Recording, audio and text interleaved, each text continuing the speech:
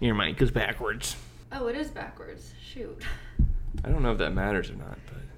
I think it does. I tried it one time. Okay. Welcome, everyone, to Breakfast for Dinner with Sarah the Human. Oh, you said it that time. I did. Plus sign Beau Blake. That's not the title of the podcast, though. You know, the more episodes you have under your belt, the more likely I am to include you in the title. That's funny. We have our dear friend, James. Was that I'm funny? still laughing at that. That's funny. I did a joke? Yeah. Let me try this again. Okay. Our dear friend, James Hunt, is coming over in 30 minutes. This is the most last minute we've done this.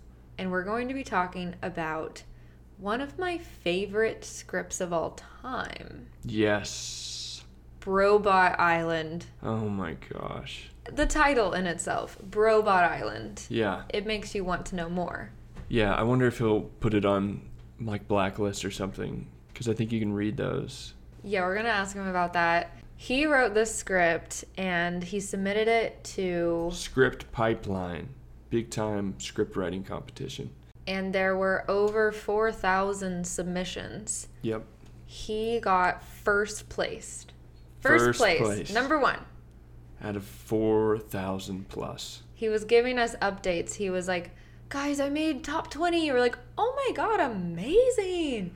And then he was like, I made top 10. They announce it week after week. Like, whoa. And then he called us when we were in Sprouts. He FaceTimed us in Sprouts. Yeah. And he was like, I got number 1. And we're like, what? Insane. Amazing. But like we told him a bajillion times, we're not surprised. No, not surprised. This thing is 100% going to be made somewhere. I cannot wait to watch it. I wish I could bet on it in Vegas. I would put a lot of money on it. It's just too good. We have to get him to give you guys the premise of it. You know what I just thought of is how he came up with this idea. And I will have him tell you, and I can't wait. Yes. Okay. Y'all are going to love it. And here we go. I'm so excited. I'm so excited too. I am excited. I've been wanting something to happen in my life where I could be a guest on your show. Oh, The last 2 seasons, I was like, okay, let's see, what do I have to do? The bar is at be interesting. And I think amazing. you've always been interesting. Oh, well, thank you. It's true. Thank No. you. In your defense, I guess I would say we've been wanting to have you. Oh, okay. For the past year. Yeah. I like to have a little launching point. You know, Mm-hmm. It doesn't have to be an accomplishment or anything. Sure. But it's like, what topic is this person interested in that I also am, that we can like flow off of or whatever. And obviously we have like 10 of those outside of this. But this was just very meant to be with the timing of it, I would say, with Beau joining. And what we're talking about is James wrote a script called Brobot Island, and he submitted it to the Script Pipeline contest. And that's a very prestigious, I would say, script contest. Yeah. And there were over 4,000 submissions, and James got number 1. Number 1. I did. Number 1. Yeah. So please tell us about how you came up with the idea for your script. Sure, absolutely. My wife and I were watching, well, we're just big fans in general, I guess, of, we're not big fans, but of dating reality show stuff. So Love is Blind, huge fans of that. I think whenever this idea came around, I was watching Beau Island, if you're familiar with Haven't seen that it, show. but definitely heard of it. And the idea behind that show is basically just that there are half of the men are self-proclaimed F-boys, and the other half are nice guys, but the women don't know the difference, and so they just date them, and they, slowly get eliminated. And then I honestly didn't finish watching the first season, but Can't imagine why not. Yeah, but I do think that something happened where, like, if an F-boy ended up making it, like, winning, then he got like $100,000 or something like that. There was some sort of prize that only the F-boy, I think, would get if he won the show. So anyway, but I think when I was watching it at the time, it was just had this idea of being like, this is so silly but intriguing at the same time, because they are sort of incognito, or the F-boys are trying to seem like nice guys and that kind of thing, and the women don't really, they're trying to discern and don't know the difference. But I think there's something about men in particular on all of these reality shows where there's something a little bit inhuman about them, a little bit robotic. obviously filling stereotypes, but just sort of like being, I don't know, they have fun personalities, but they're also just really goofy. And so the idea just popped in my head while watching that it was like, oh, what if half of these men were actually robots and the other half are real and the women don't know the difference? And then I was like, interesting idea for a reality show. And then I just sort of tucked it away. This was maybe a couple of years ago. I can't remember. Just sort of tucked it away in the back of my brain and being like, okay, that's humorous. But then, it wasn't until December of last year, I believe, end of the year, where I was trying to think of something else to write, and that idea kind of popped back into my head, and it suddenly checked every single box of something that I wanted to write. So it was like, you could have a commentary on cultural things, but also just have a lot of fun with the reality show format. You could make fun of toxic masculinity and really have fun with it, and be also just put in some action and horror violence in it as well. So it was just kind of like, it just seemed like so much fun. And this is a Jordan Peele quote that I heard once, that he recommends just like following the fun whenever you're trying to write something. It's like, if you're having fun writing it, someone's going to have fun reading it. And it was like, it just felt like so much fun, and I just jumped right into it. And so that's where the idea originally came from. And of course it changed over time a little bit, but that was the initial kernel. Gosh, that's incredible.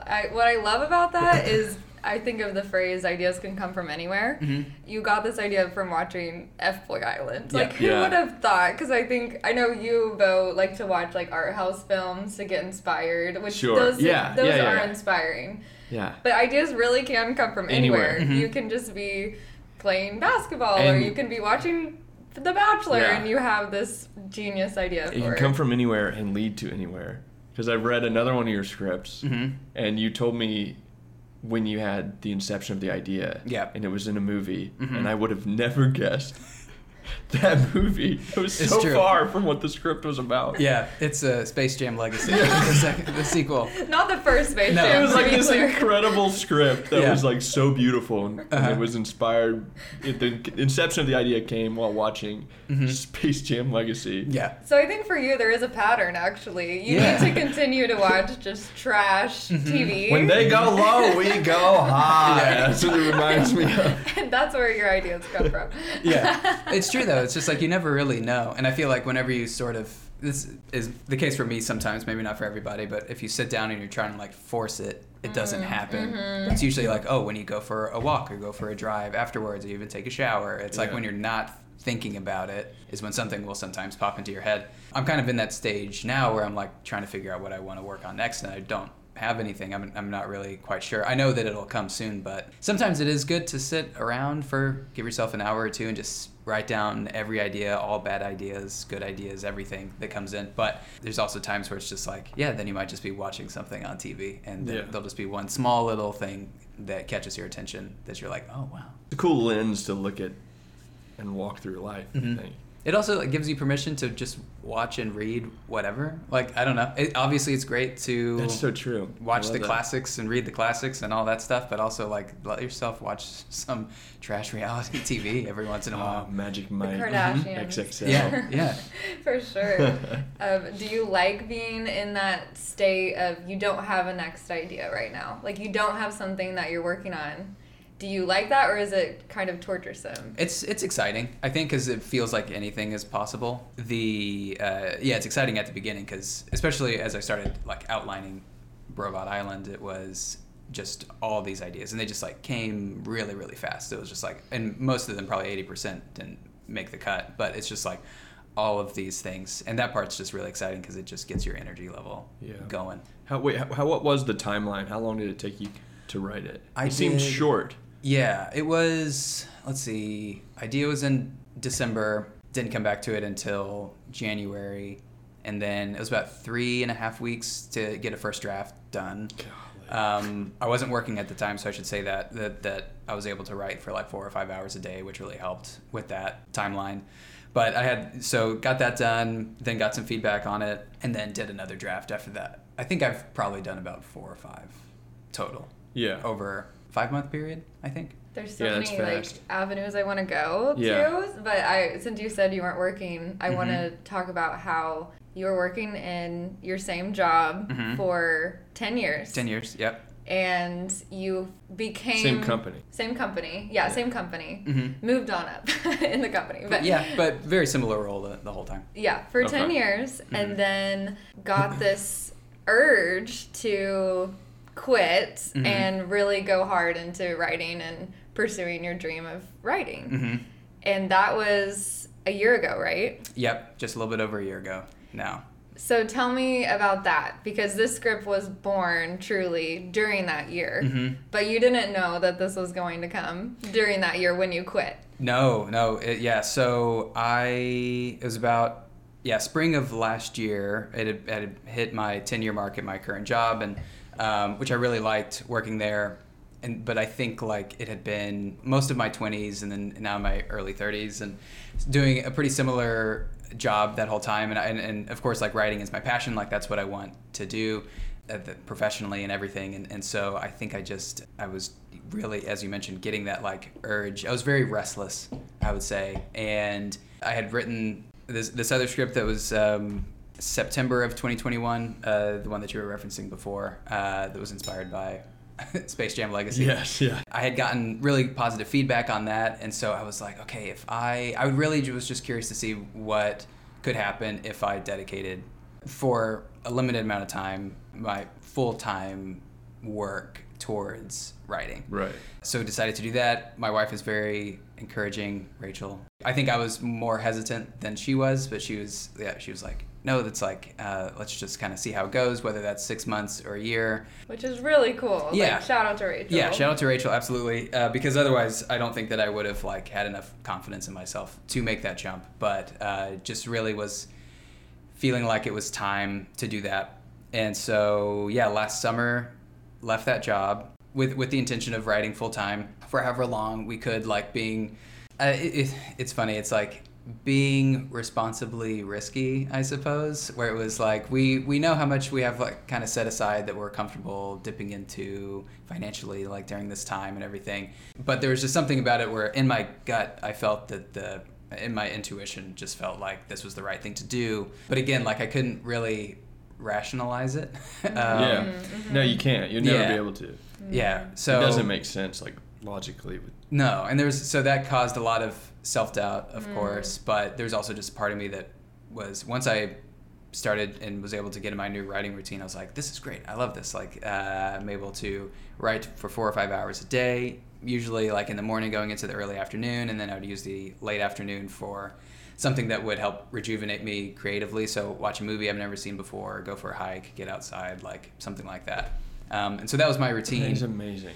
Yeah, but it was like, it was great sometimes, and then there was like really tough and challenging other times, because other times the self-doubt would really come in, and that would be hard to navigate. Yeah, you quit your job, you fucking idiot.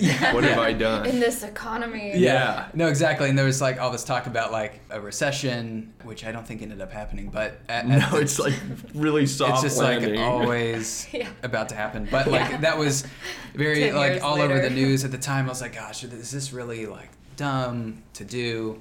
And honestly, like I felt that way a lot over like this whole past year, because it's just sort of like you don't know.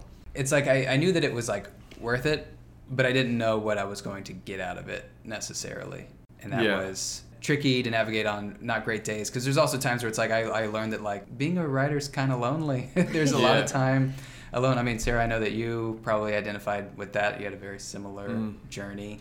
You feel like you were in The Shining, like at the hotel? I didn't feel like I was going crazy, which is good. It was mostly just like kind of sad sometimes, but not all the times. Like there's times where like the creativity would really like fill me up and rejuvenate me, and I would have a lot of creative energy, and then I'd go outside and be like, oh man, everything is like, we're all one, everything is great. But then there are other times, especially when the writing wasn't really flowing, and it was just sort of like, oh no, what have I done? But I feel like that's just part of that's just how it is. That's how it is. Yeah. It sounds like you agree with us, but I feel like that for me is the hardest part of the writing process, is just battling my self-doubt. I totally relate to that. And then being lonely.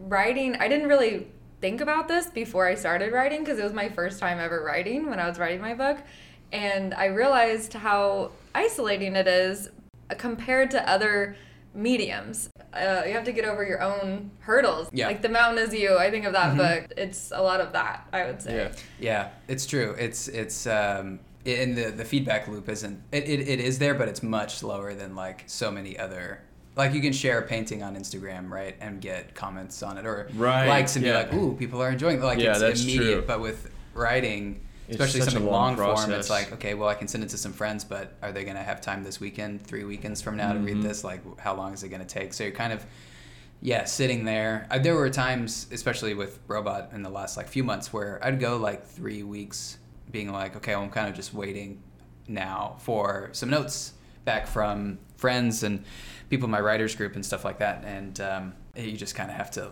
I don't know, move on to something else. Or move on to another project. But you don't want to like start something when you want to get notes and finish it. Are you impacted by other people's feedback like a lot or a little? Because for me, waiting to hear what people think is brutal, and then what they say is either going to destroy me or it's going to give me courage and strength to like keep going. Not healthy, but I'm just curious what your relationship is with other people's approval of your work. I mean, I would love to say that I can brush it off, but I think also for writers, a lot of the times you're like you think that, maybe not necessarily, but sometimes the things that you write, you're like, you feel really good about it. And you're like, oh, everyone's going to love this. And it's like the first draft of something. And I do know that like the first draft, I sent it to some friends and got some feedback back. And it was not, the difference between feedback you're expecting and the feedback that you're wanting. And it was not the feedback that I was wanting, I would say. But it was good. It's all good to hear, of course, but it can be a very tough pill to swallow. Yeah, how do you walk that line of you hear some constructive criticism? Like, I'm sure you're sending it to friends who are trusted, and they're probably telling you things that are constructive criticism. It's not like just being mean or anything. Totally. But sometimes you need to disregard what someone else has said and not listen to everybody's voices about how it can be better, because then it just, people have contradicting opinions. So how do you decide like what to take in and change versus, okay, I'm going to stay true and keep this in? That's a good question. I think casting a wide net is a good idea at first, and then you can collect all the ones that you've heard multiple times, or the note that you've heard. So then if something is resonating with people, say like 3 people, even 2, I mean, it's like, then maybe that's something that you should consider. If it's something that you've heard one time and you've submitted it to multiple people and you don't agree with it, then I think you're free to disregard it. So I definitely had to figure out, like, walk through that whole process. Something that I learned that I'm curious to know if this is something that I should implement later on is not sending one person multiple drafts of something. What draft did we get? You got first draft. Yeah. I want to read the newest whenever. And I'm happy to send it to you. Yeah. But it made me, some folks had read 2 or 3 different drafts of it, which can be helpful in its own way. I think especially with like close friends like that, it's fine. But what can happen is that sometimes they have the old draft in their mind when they're reading the new one, and so they have something to compare it to. So they're not necessarily treating the new draft as like its own original thing. Oh, we took out that scene. I liked that scene. Exactly. They're attached to a line. That's what happened with us with Oppenheimer. True. Watch the first 10 minutes. True. It's kind of like reading multiple drafts. I don't know. Yeah, we saw the sneak peek and Yeah, you thought the whole movie was going to be... Yeah, we tried to figure it out, and then it was not. Yeah. And then I compared it to that movie in my head. I feel like I have that issue with trailers, too. Yes. Yeah, trailers can be treacherous. Concept. Yeah, where it's like, oh, well, I appreciate the movie for not being anything like the marketing. I guess that's fine. But also, I had a bit of whiplash, and I don't know how to interpret this movie. Or take it in. Or it's exactly like it, and it gives away too much. Or gives away too much. Yeah. And ruins it, where it would have been a surprise, and then it's just not a surprise anymore. Saltburn. Don't watch the Saltburn trailer. You already watched it. Yeah. I feel like it gave away the flow of the movie too much for me. Yeah, I mean, you can definitely predict. Potentially, I mean, maybe not. Maybe it'll surprise us. So Brobot Island is a horror comedy? Is that Wait, I gotta say something. Okay. While we were on feedback. Yes. I have learned that the best way to give someone feedback on their writing is the way that James does it. How's that? It's just, seriously, you've experienced it with one of our pilots that we wrote. And I sent you a short film. I think something else. The short film I sent you was like my second or third year here. And I was very new to writing in general, anything. And pretty sure it wasn't that great. And you were very kind, and then actually had some, like up front were nice and were encouraging about the work and pulled out the things you loved, and then gave some criticism. It was just in a way where an egoic artist, I guess, is like, it was as soft as you possibly could be while still being constructive. I think people need to learn from that. Yeah, I think it's... the feedback you get, is it...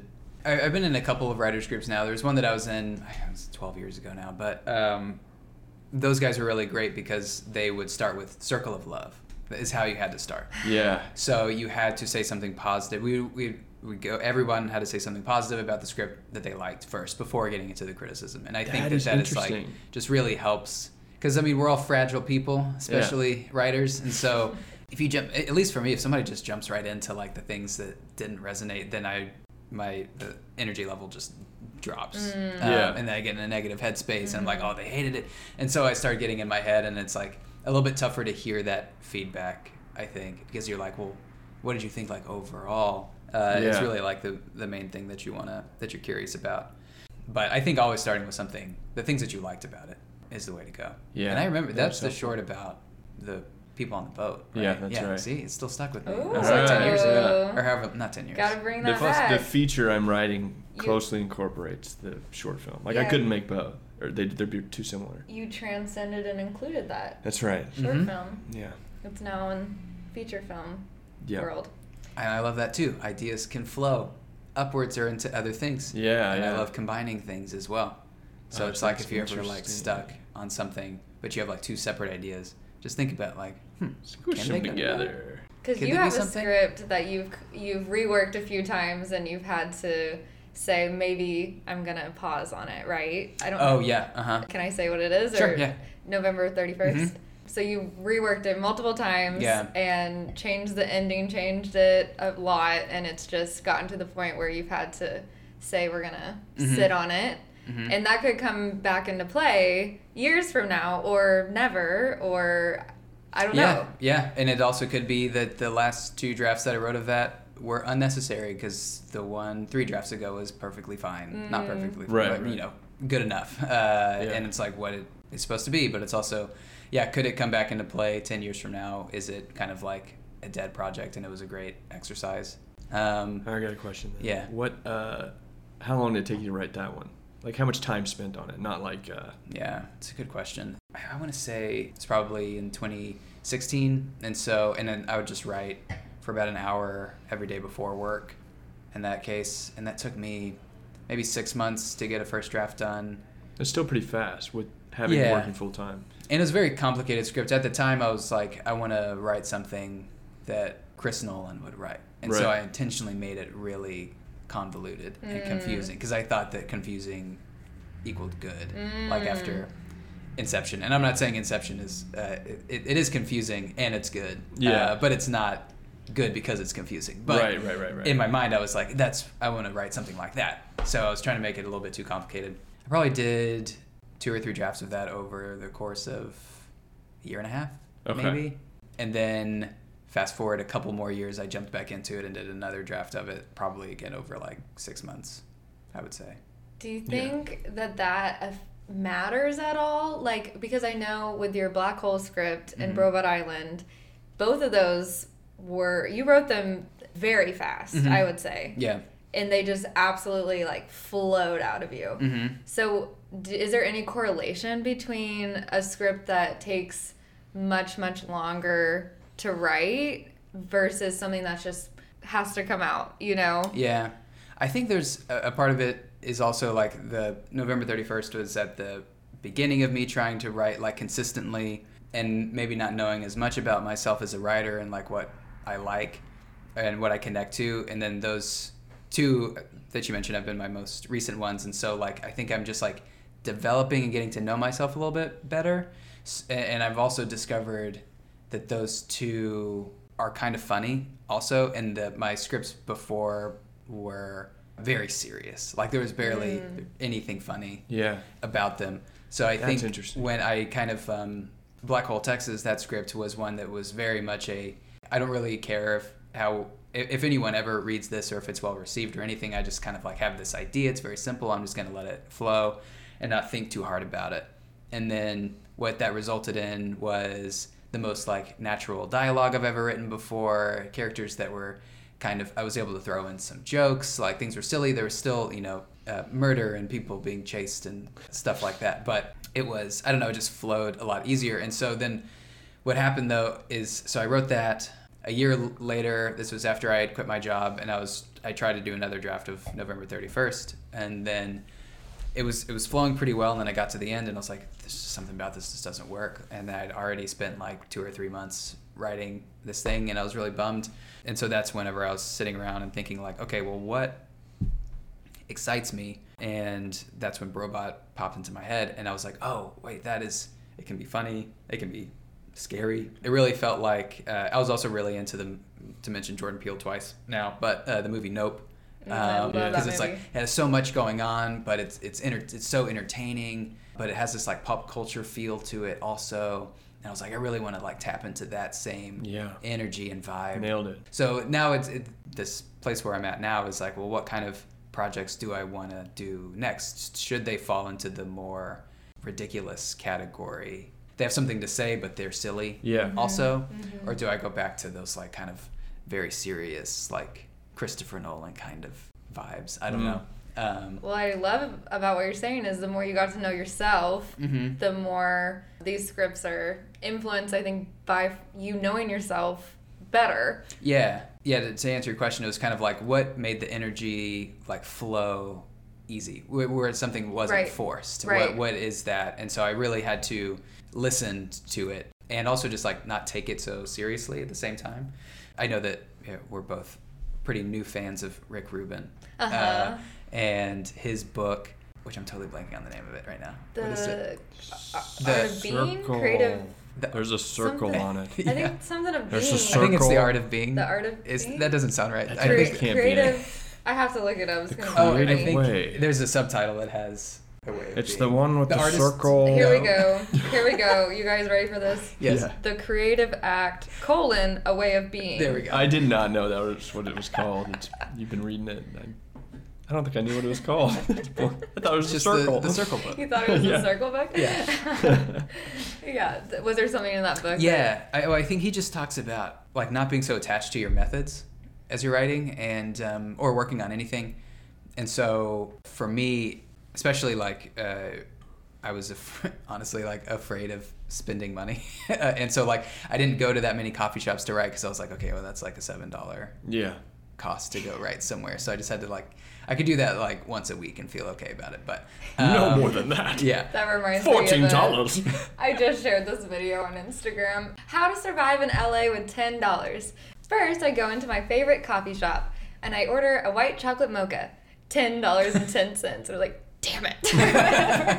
In the video. So true. Sucks. It's rough. That's expensive. Yeah, it's true. Like everything. What's your favorite coffee? Probably Go Get 'Em. Yeah. Which I will say, I should say I did return back to work full time at the company that I was at before, which is... Quitter.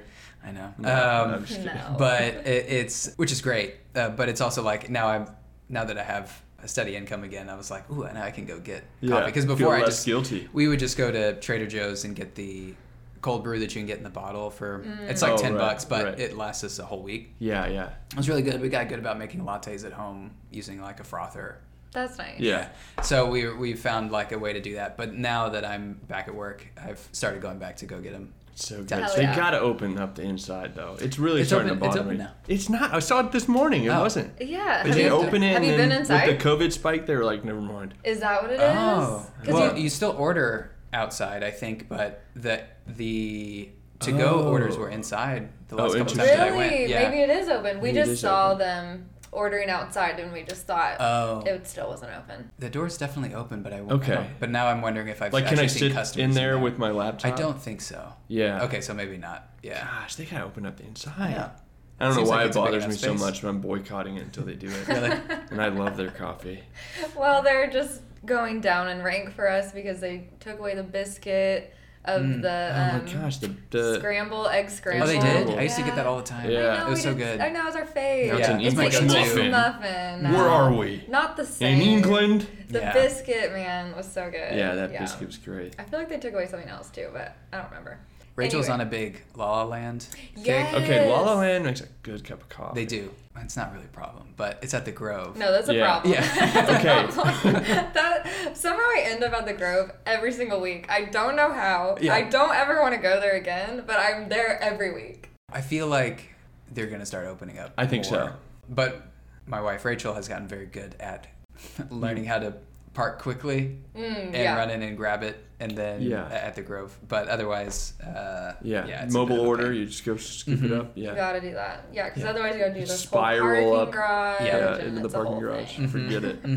I've also learned this: now everyone's just listening about Grove parking, but It's important to know. It's It's apparently one of our destinations when people come here.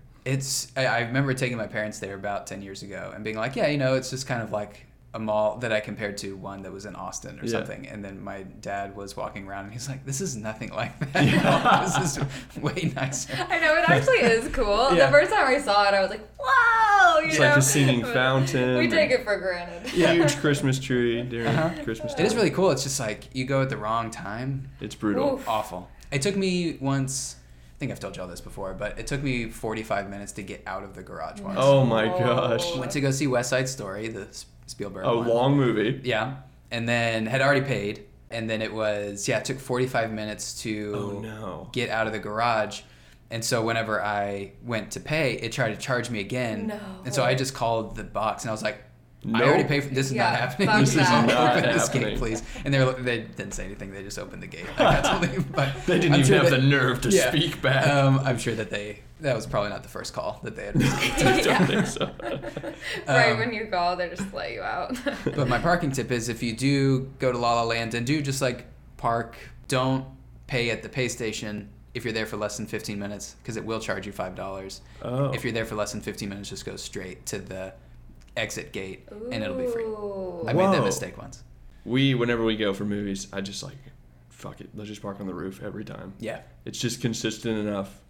Mm-hmm. I'm not going to surf on level 5 No. for 20 minutes. I've discovered either go all the way up to the top or start at the low levels because there's a lot more activity. So your chances of getting an open spot We is should probably try that. increased. But if you're on, this is so stupid. It's so true. If you're This is on, the stuff I got. if you're on levels 5 or 6, This is fascinating. It really is. If you You're live in screwed. LA, you fucking know. You know. if you're trying to park Do at not the do Grove, 4. Do not do 5. Trust me. if you're trying to park at the Grove at 3 p.m. on a Saturday on level 5, God you're gonna help be you. circling forever. It's our closest movie theater. I think the worst thing is taking the escalators for a million years. Oh, yeah.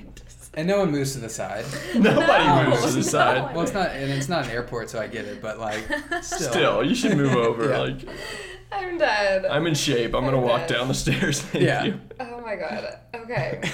Back to Brobot Island. How the hell did we get on that? I don't even know. Oh, I don't even La La know. Land. We're La talking La about Land, coffee. yeah, coffee. Yeah. Oh, the Rick Rubin thing. Yes, yeah. I forgot.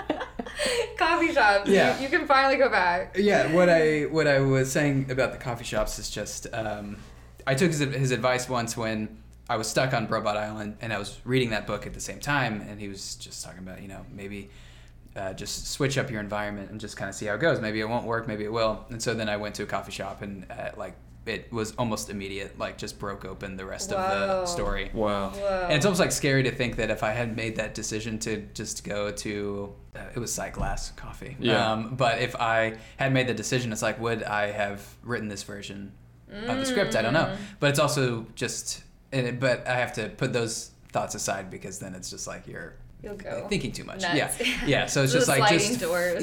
just flow with what I think you get the sense of like whenever you feel your environment is the thing that is kind of holding you back a bit. If you just need to break it up even for a day just to go somewhere else and just see what ideas can flow. But I was really shocked by how much a difference it made. Yeah, we're due for a it's not a science environment shakeup. We've been working on our projects in this apartment a lot. So we're due to go to a coffee shop. I do think I'm right there. Yeah. Yeah, go to the coffee shop, library. The West Hollywood one. Mm-hmm. That one's nice. One. Yeah.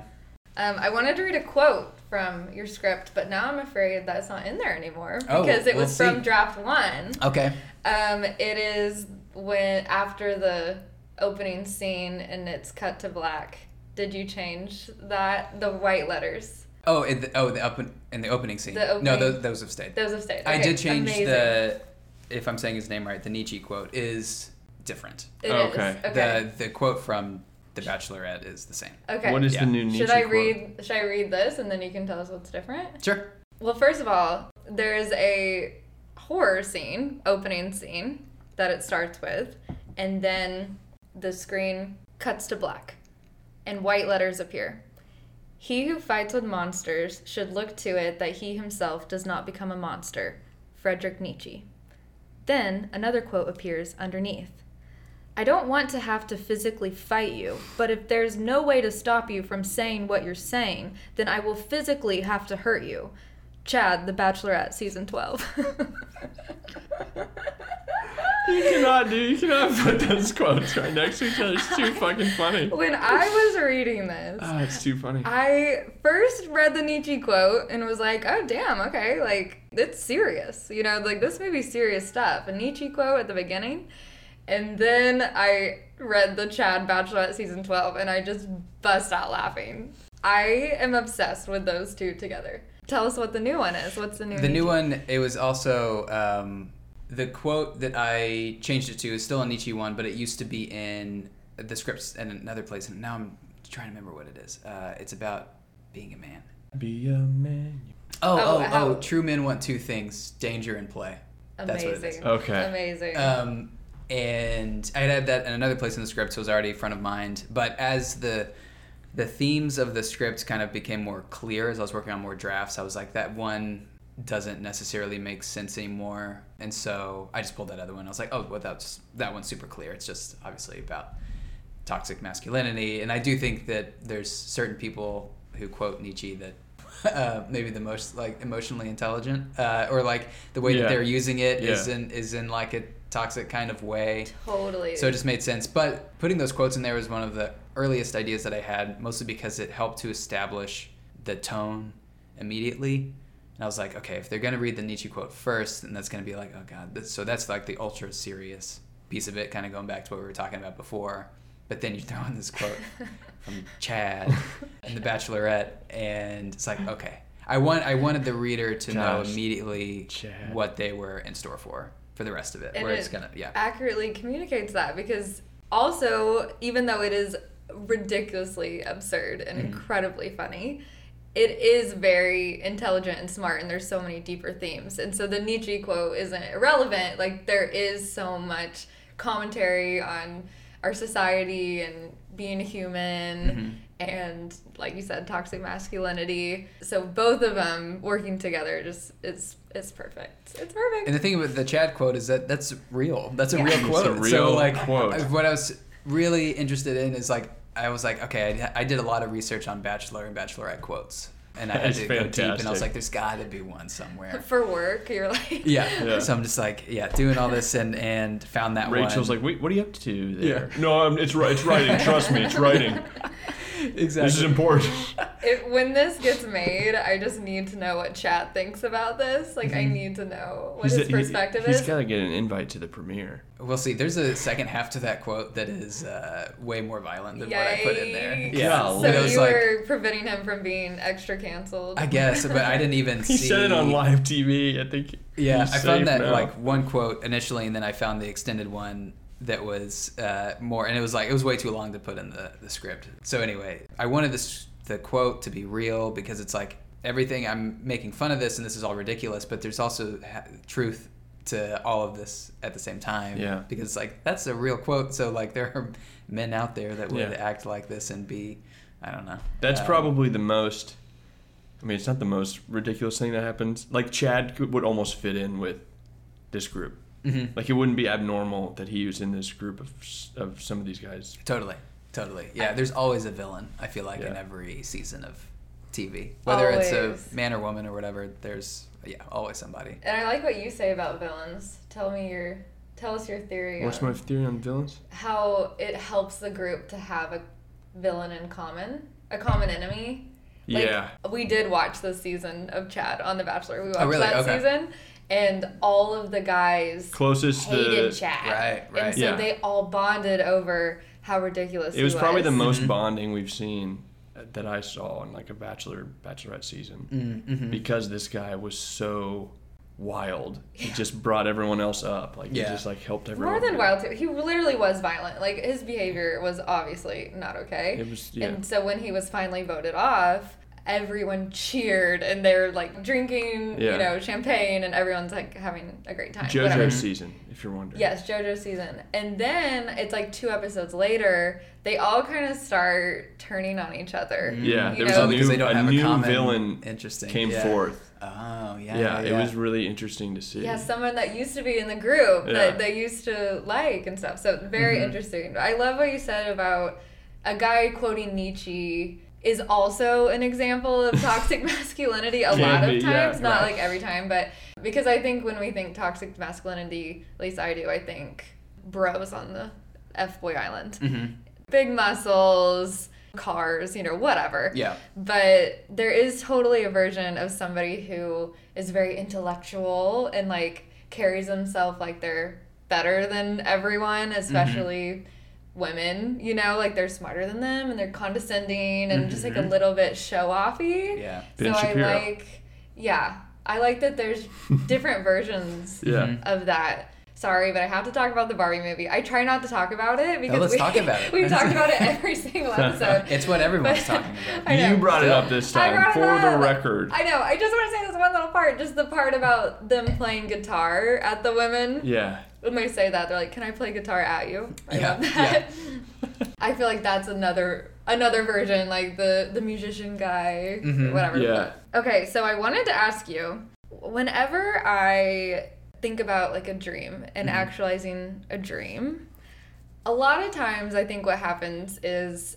I get my expectations really high that when I get this dream, then I'm gonna be happier. It's gonna fulfill me, and it's all subconscious. It's not like I actually think that, but subconsciously I think I'm looking for it to fulfill me a little bit. Yeah. However, I feel like when you don't look for a dream to fulfill you, and like when you don't look for a dream to fill like some emptiness in you, and this is not gonna bring me more happiness or anything, this is just something that I love to do and I'm just expressing myself, then I feel like it actually can bring you more happiness and more joy. Does that make sense? Like when you get it and you expect it to fulfill you, then it might make you more sad when you get it. Right. But then if you have no expectations about it and then you get it, then it actually is just fun that you got it. So I wanted to ask you about winning the competition. Did you have expectations about winning? Were you like wanting to win? And then when you got it, what was the feeling? Ooh, yeah. So I had zero expectations, I would say. Whenever I finished the draft that I submitted, as I mentioned before, I had done like a 60% rewrite. I had worked really hard on getting this new draft done, but I honestly was so close to it that I didn't know if I'd made it better or worse. But I ran out of time. This is what it is, so I just kind of have to ship it. And that was your attitude when you hit send? Totally. And I remember when I went to bed that night, I was totally exhausted. I don't even remember, like, my head hit the pillow and I was like asleep that night, I remember, and being like, okay, I don't want to think about it. I'm done. But I felt like I think it's time for me to have a better routine. So then I started looking for work again at that point, and had kind of resolved also that it was just like, okay, this 12 months is over. I didn't write the project or anything. Wrote the script. I was really excited about it for a while, and now I'm not exactly sure how I feel about it. So anyway, at that point, it kind of like just forced me to like let go at that point. And so just decided to move on. Yeah, then it was just a Sunday night, and I got an email that said I was a quarterfinalist in this script pipeline competition. I mean, which I was so shocked by, and I was just over the moon about it. But what it did, and then eventually it was the semifinalist email like 10 days later, and then it was the finalist phone call. As I kept progressing through it, it was just such a sense of gratitude because, and I think a big piece of it was because I kind of like let go of my expectations at that time. If I thought that like, oh, I deserve this, then I would feel different about it. But because, or maybe deserve isn't the right word, but like I'm owed this or whatever. But it just filled me with such gratitude, and still has, even, you know, then I ended up winning, which was incredible. But all of it was just like one unexpected thing after another. It just really was a great lesson in many ways. One of them being come at life from the angle of like gratitude and not having expectations. Because then it just like filled me with like, I don't know, like I just felt like my energy, my vibration and everything was just so much higher than it was. Because it wasn't like, there nothing egoic about it. It was just like, I'm just happy to be here situation. That's amazing. Yeah, and it was really, really cool. And of course, like there was no way that I was expecting to have this kind of like validation from taking a year off from work and focusing on this. Like it feels amazing. Unreal. That's such a gift. Yeah. To have the fruits of your labor, that's so cool. Totally, yeah. And it's one where it's just like, okay, I don't know what I did to deserve something that's this clear. Usually it's like you can discern something, but with this, it takes zero effort to see like, you don't have this to is pretty cool. Think real hard about it. Yeah, this is awesome. I love it. It's almost like, I just thought of the saying, giving is receiving. It's almost like letting go is receiving. Yeah, I think so. You let it all go, and it came back to you. In more ways than one. It's inspiring, one, that you decide to quit your job and just like try it, and then it just worked. Yeah, which is really amazing. And then you're talking about the letting go. Your thoughts on the script when you submitted it didn't match up at all with how it was received. Right. And so I think for me, I've been in so many situations where something I'm working on, I'm like, oh, it's not good. I know it's not very good, and my thoughts are almost like they're not that valuable. They're not that. They don't mean that as much as I think they do. Usually, we're attached to it, and what you did, I feel like, was detach from it, and you just kind of let it be out in the world and let it live its own life. Yep. And your personal thoughts didn't have merit, is what I was. Yeah, and it's not necessarily like a reflection of you anymore. Like it's just like, all right, now it's out, and people can read it and see themselves in it now, and it translated through the page. Totally. And I've been getting this advice a lot too, either directly or indirectly, like something I've read, but it's just like... Jordan Peele say it? No, I don't think so. Maybe at some point. But this one is just like, don't be too attached to like your projects, that stuff that you're working on in general. Like whenever you're done with it, just be done with it and move on.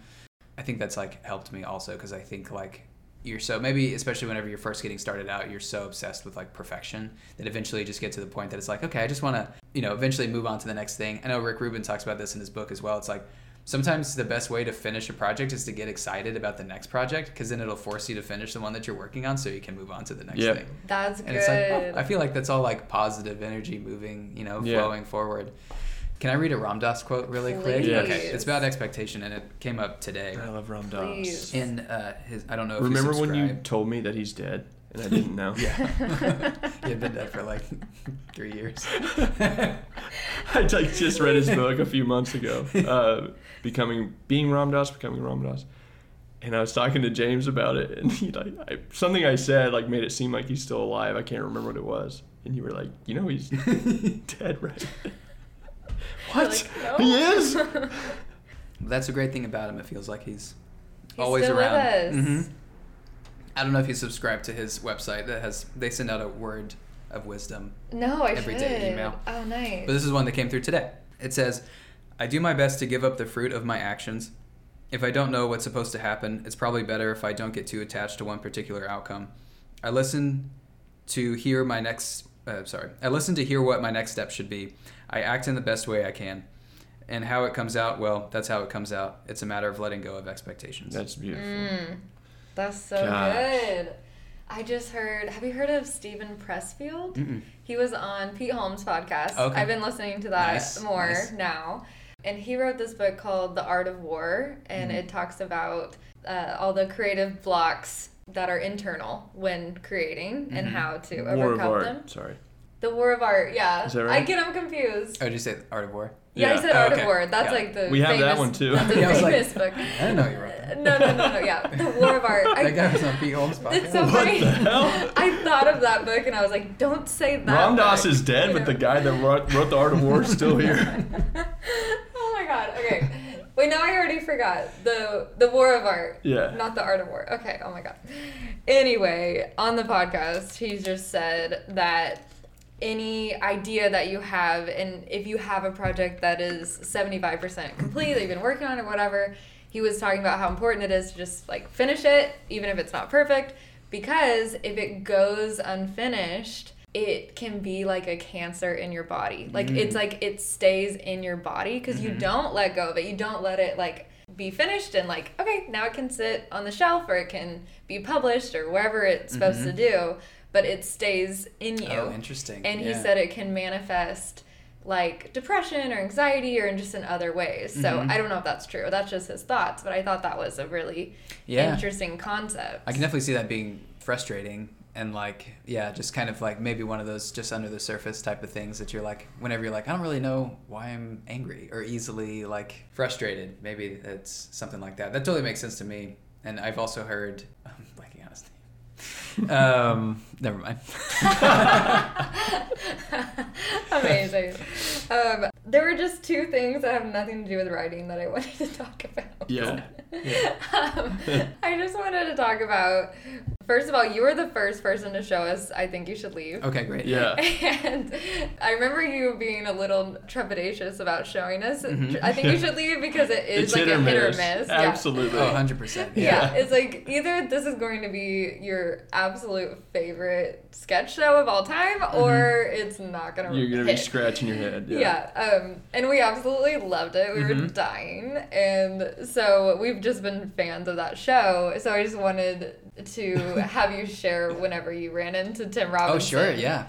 I was at some bar in NoHo. You don't live in NoHo, so it's random. Like you're not usually there. Correct. Yeah. So it was for it was Rachel's friend's birthday celebration sort of thing. So I was there as like not a direct person. I was there to, celebrate this person, but it was one of those where it's like I know my wife and I know like a couple of people there, but I'm not really close to anybody there besides Rachel, and so I'm not very comfortable in that kind of situation. It was a Friday night. I'm the type of person that would probably just rather be at home on a Friday night. Watching I Think You Should Leave or something. Yes. And so we wandered into there's a big patio area where we were, and so then we wandered into the bar area, and then sure enough, there's Tim Robinson standing there with those guys, and then I Think You Should Leave is playing on the TV. No! I don't think I remember that. Yeah.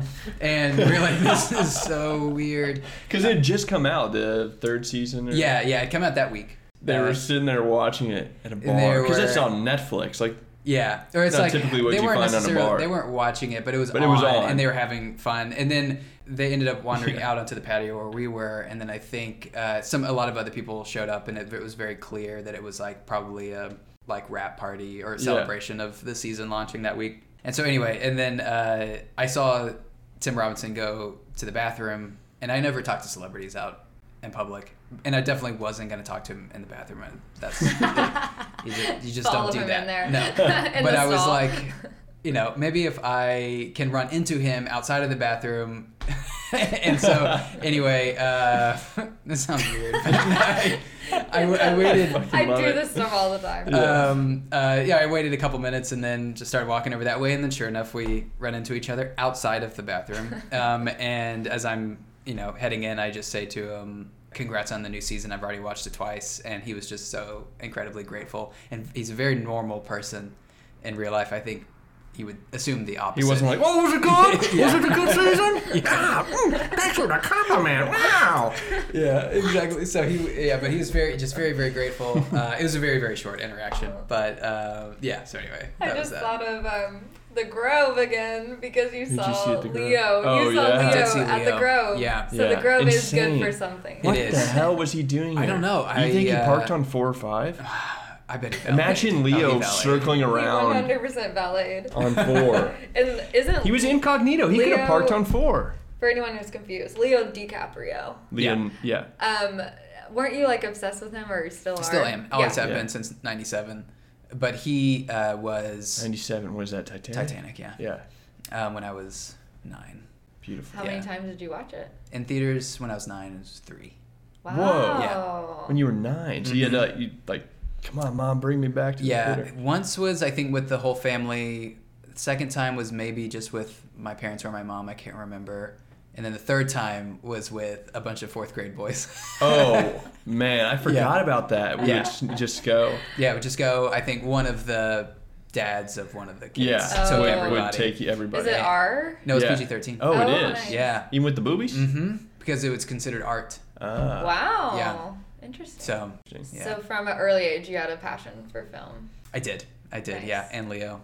Nice. But yeah, saw him at the Grove. This was 2018. I went to go see the movie Annihilation.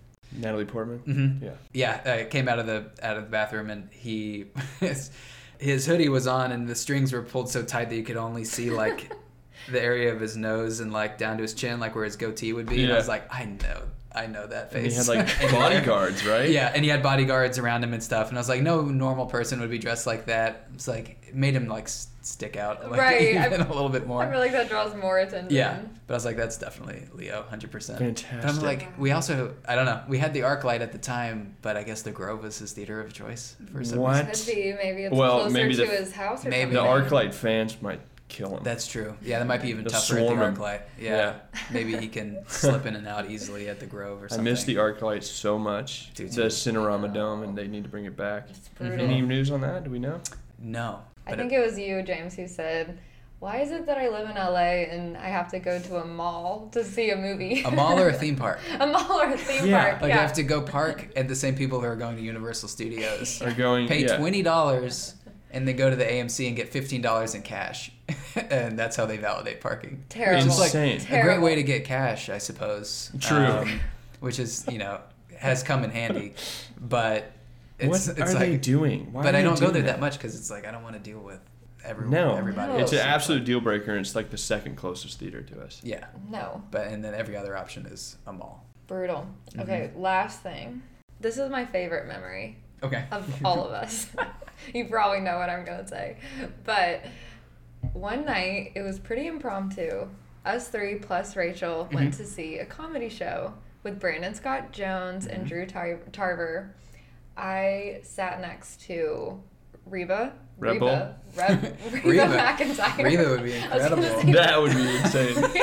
Reba McEntire. No. Reba Wilson. Rebel Wilson. Rebel Wilson. Like, have I been saying your name wrong? Rebel Wilson. We're not because doing she good was recalling sitting next to Ram famous people's names. She was there to see, I'm guessing, Brandon Scott Jones because they were in high school, senior year. Yeah, that's right. So yeah, we saw it. It was amazing. And then after the show, all the cast came outside and were chit-chatting with us. And Rachel had an in. She kind of knows them. And we were talking with Drew. And all 3 of us are fans of the other 2, the show that he stars in. And we're big fans of him and his character. He's incredible in it. I think it's like an Emmy-winning nominated performance. It should have been. Definitely. So well done, and we're just big fans. But when we were talking to him, we were all trying to play it very cool. Yeah, so somehow it got to where it was just the 3 of us. Rachel was off talking to somebody, doing her thing, and it was us 3 and Drew Tarver were just chatting, and he was just kind of like, how'd you like the show or whatever. Our biggest regret was the whole time we played it too cool to where we walked away from the conversation thinking, like what? It was nobody revealed that we knew who he was or were big the Massive other 2 fans. Of the other 2. Yeah. And so I can't remember what we were talking about, but he started talking about like, oh, I have a podcast, and it's like something he does with his friends, and it's not like, from the way he described it, it's like not like super popular or anything. And so we're like, all right, cool. And then we like wrapped up our conversation. We were walking away, and we're just thinking that Drew probably thinks that we think he's just some fucking guy with a podcast. He kept saying, it's not very good, you don't have to listen to it. And we're like, haha, okay, we won't. Good luck with your podcast, dude. Good luck with your podcast. Hey, man, LA's tough, but hang in there, you know? He's the lead of a huge show, killing it on HBO. I felt so bad. That's so good. That's amazing. I know. I think about that probably once a week. I think about it all the time. I'm like, how did he feel? Like, we might have made him We should have called his agent. spiral. Yeah, we should have called his agent the next day and be like, hey, can you just tell Drew? We're the people that talked to him last night. We know who he is, and we're big fans. We don't want him to think he's just some guy with a podcast. He was super nice, and I remember it was... I had already put in my notice at work, but I hadn't left yet, and he was very encouraging and had just talked about like whenever he did something similar also and stuff, and I remember that. And so in your Oscar speech, you can thank Drew Tarver. Yeah, exactly. No, and that's how you make it up. I didn't just think you were a guy with a podcast, Drew. Thank you. So if Drew's listening right now, we love you. We love you. We know who you are. We were just too starstruck to. Yeah, we were playing it way too cool. I have no in between though. I am either play it way too cool or it's almost rude. Or I'm extremely starstruck. Like when I saw Dax, I was like, I'm an armcherry. Yeah. You know, Yeah. I was like, that's how I was with Bo Burnham. And I just could not formulate sentences. Oh my gosh. It was awful. But there's just no in between for me. I feel like you played it exactly right with Tim Robinson. Yeah. That's how you do it. Calm, cool, collected, but you express your gratitude. You're a fan. Yeah, give them that you gift. appreciate their work. Oh man. That's okay. so true. This was so much fun. This was so much fun. Thank you. Thank you for coming. Yeah, thank you for having me on. This is great. I feel so honored. Very excited to see what happens with Brobot Island. Very excited to see what you write next. Thank you. I appreciate it. We're always pumped to get one of your scripts. We have a ritual where Keep we sending them. read them at the same time. Oh, yeah. And I'll be like a page ahead and start cracking up, and Beau will be like, stop. I'll get up and go in the other room. Stop laughing. You're spoiling it. Not there yet. I'll say y'all's reaction to Black Hole, Texas, whenever y'all read that. And I know that you sent me a photo of Beau reading it, and it's like still just one of the best pictures ever for me. It's like, yes. I was like, because I think y'all were maybe the first people who had read it, and it was one where it's just like, it was so close to me that it was like, again, stream of consciousness kind of thing. Didn't know how people were going to connect to it, and I think that it was like the deepest anyone has ever connected to something that I've written. So I think about that script once a week. For real. Yeah, we do. We talk about it a lot. We're like Black Hole. Yeah. We really do. And the photo is you in a big lake? comfy chair at the lake. Yeah. And I think you have your mouth agape. Like you're like you're just very you're kind of like hunched over and just like really engaged on it. We're very audible when we read your script. We're like, oh my gosh. Oh my goodness. I can't believe this has happened. So good. Okay, bye. Bye. Bye.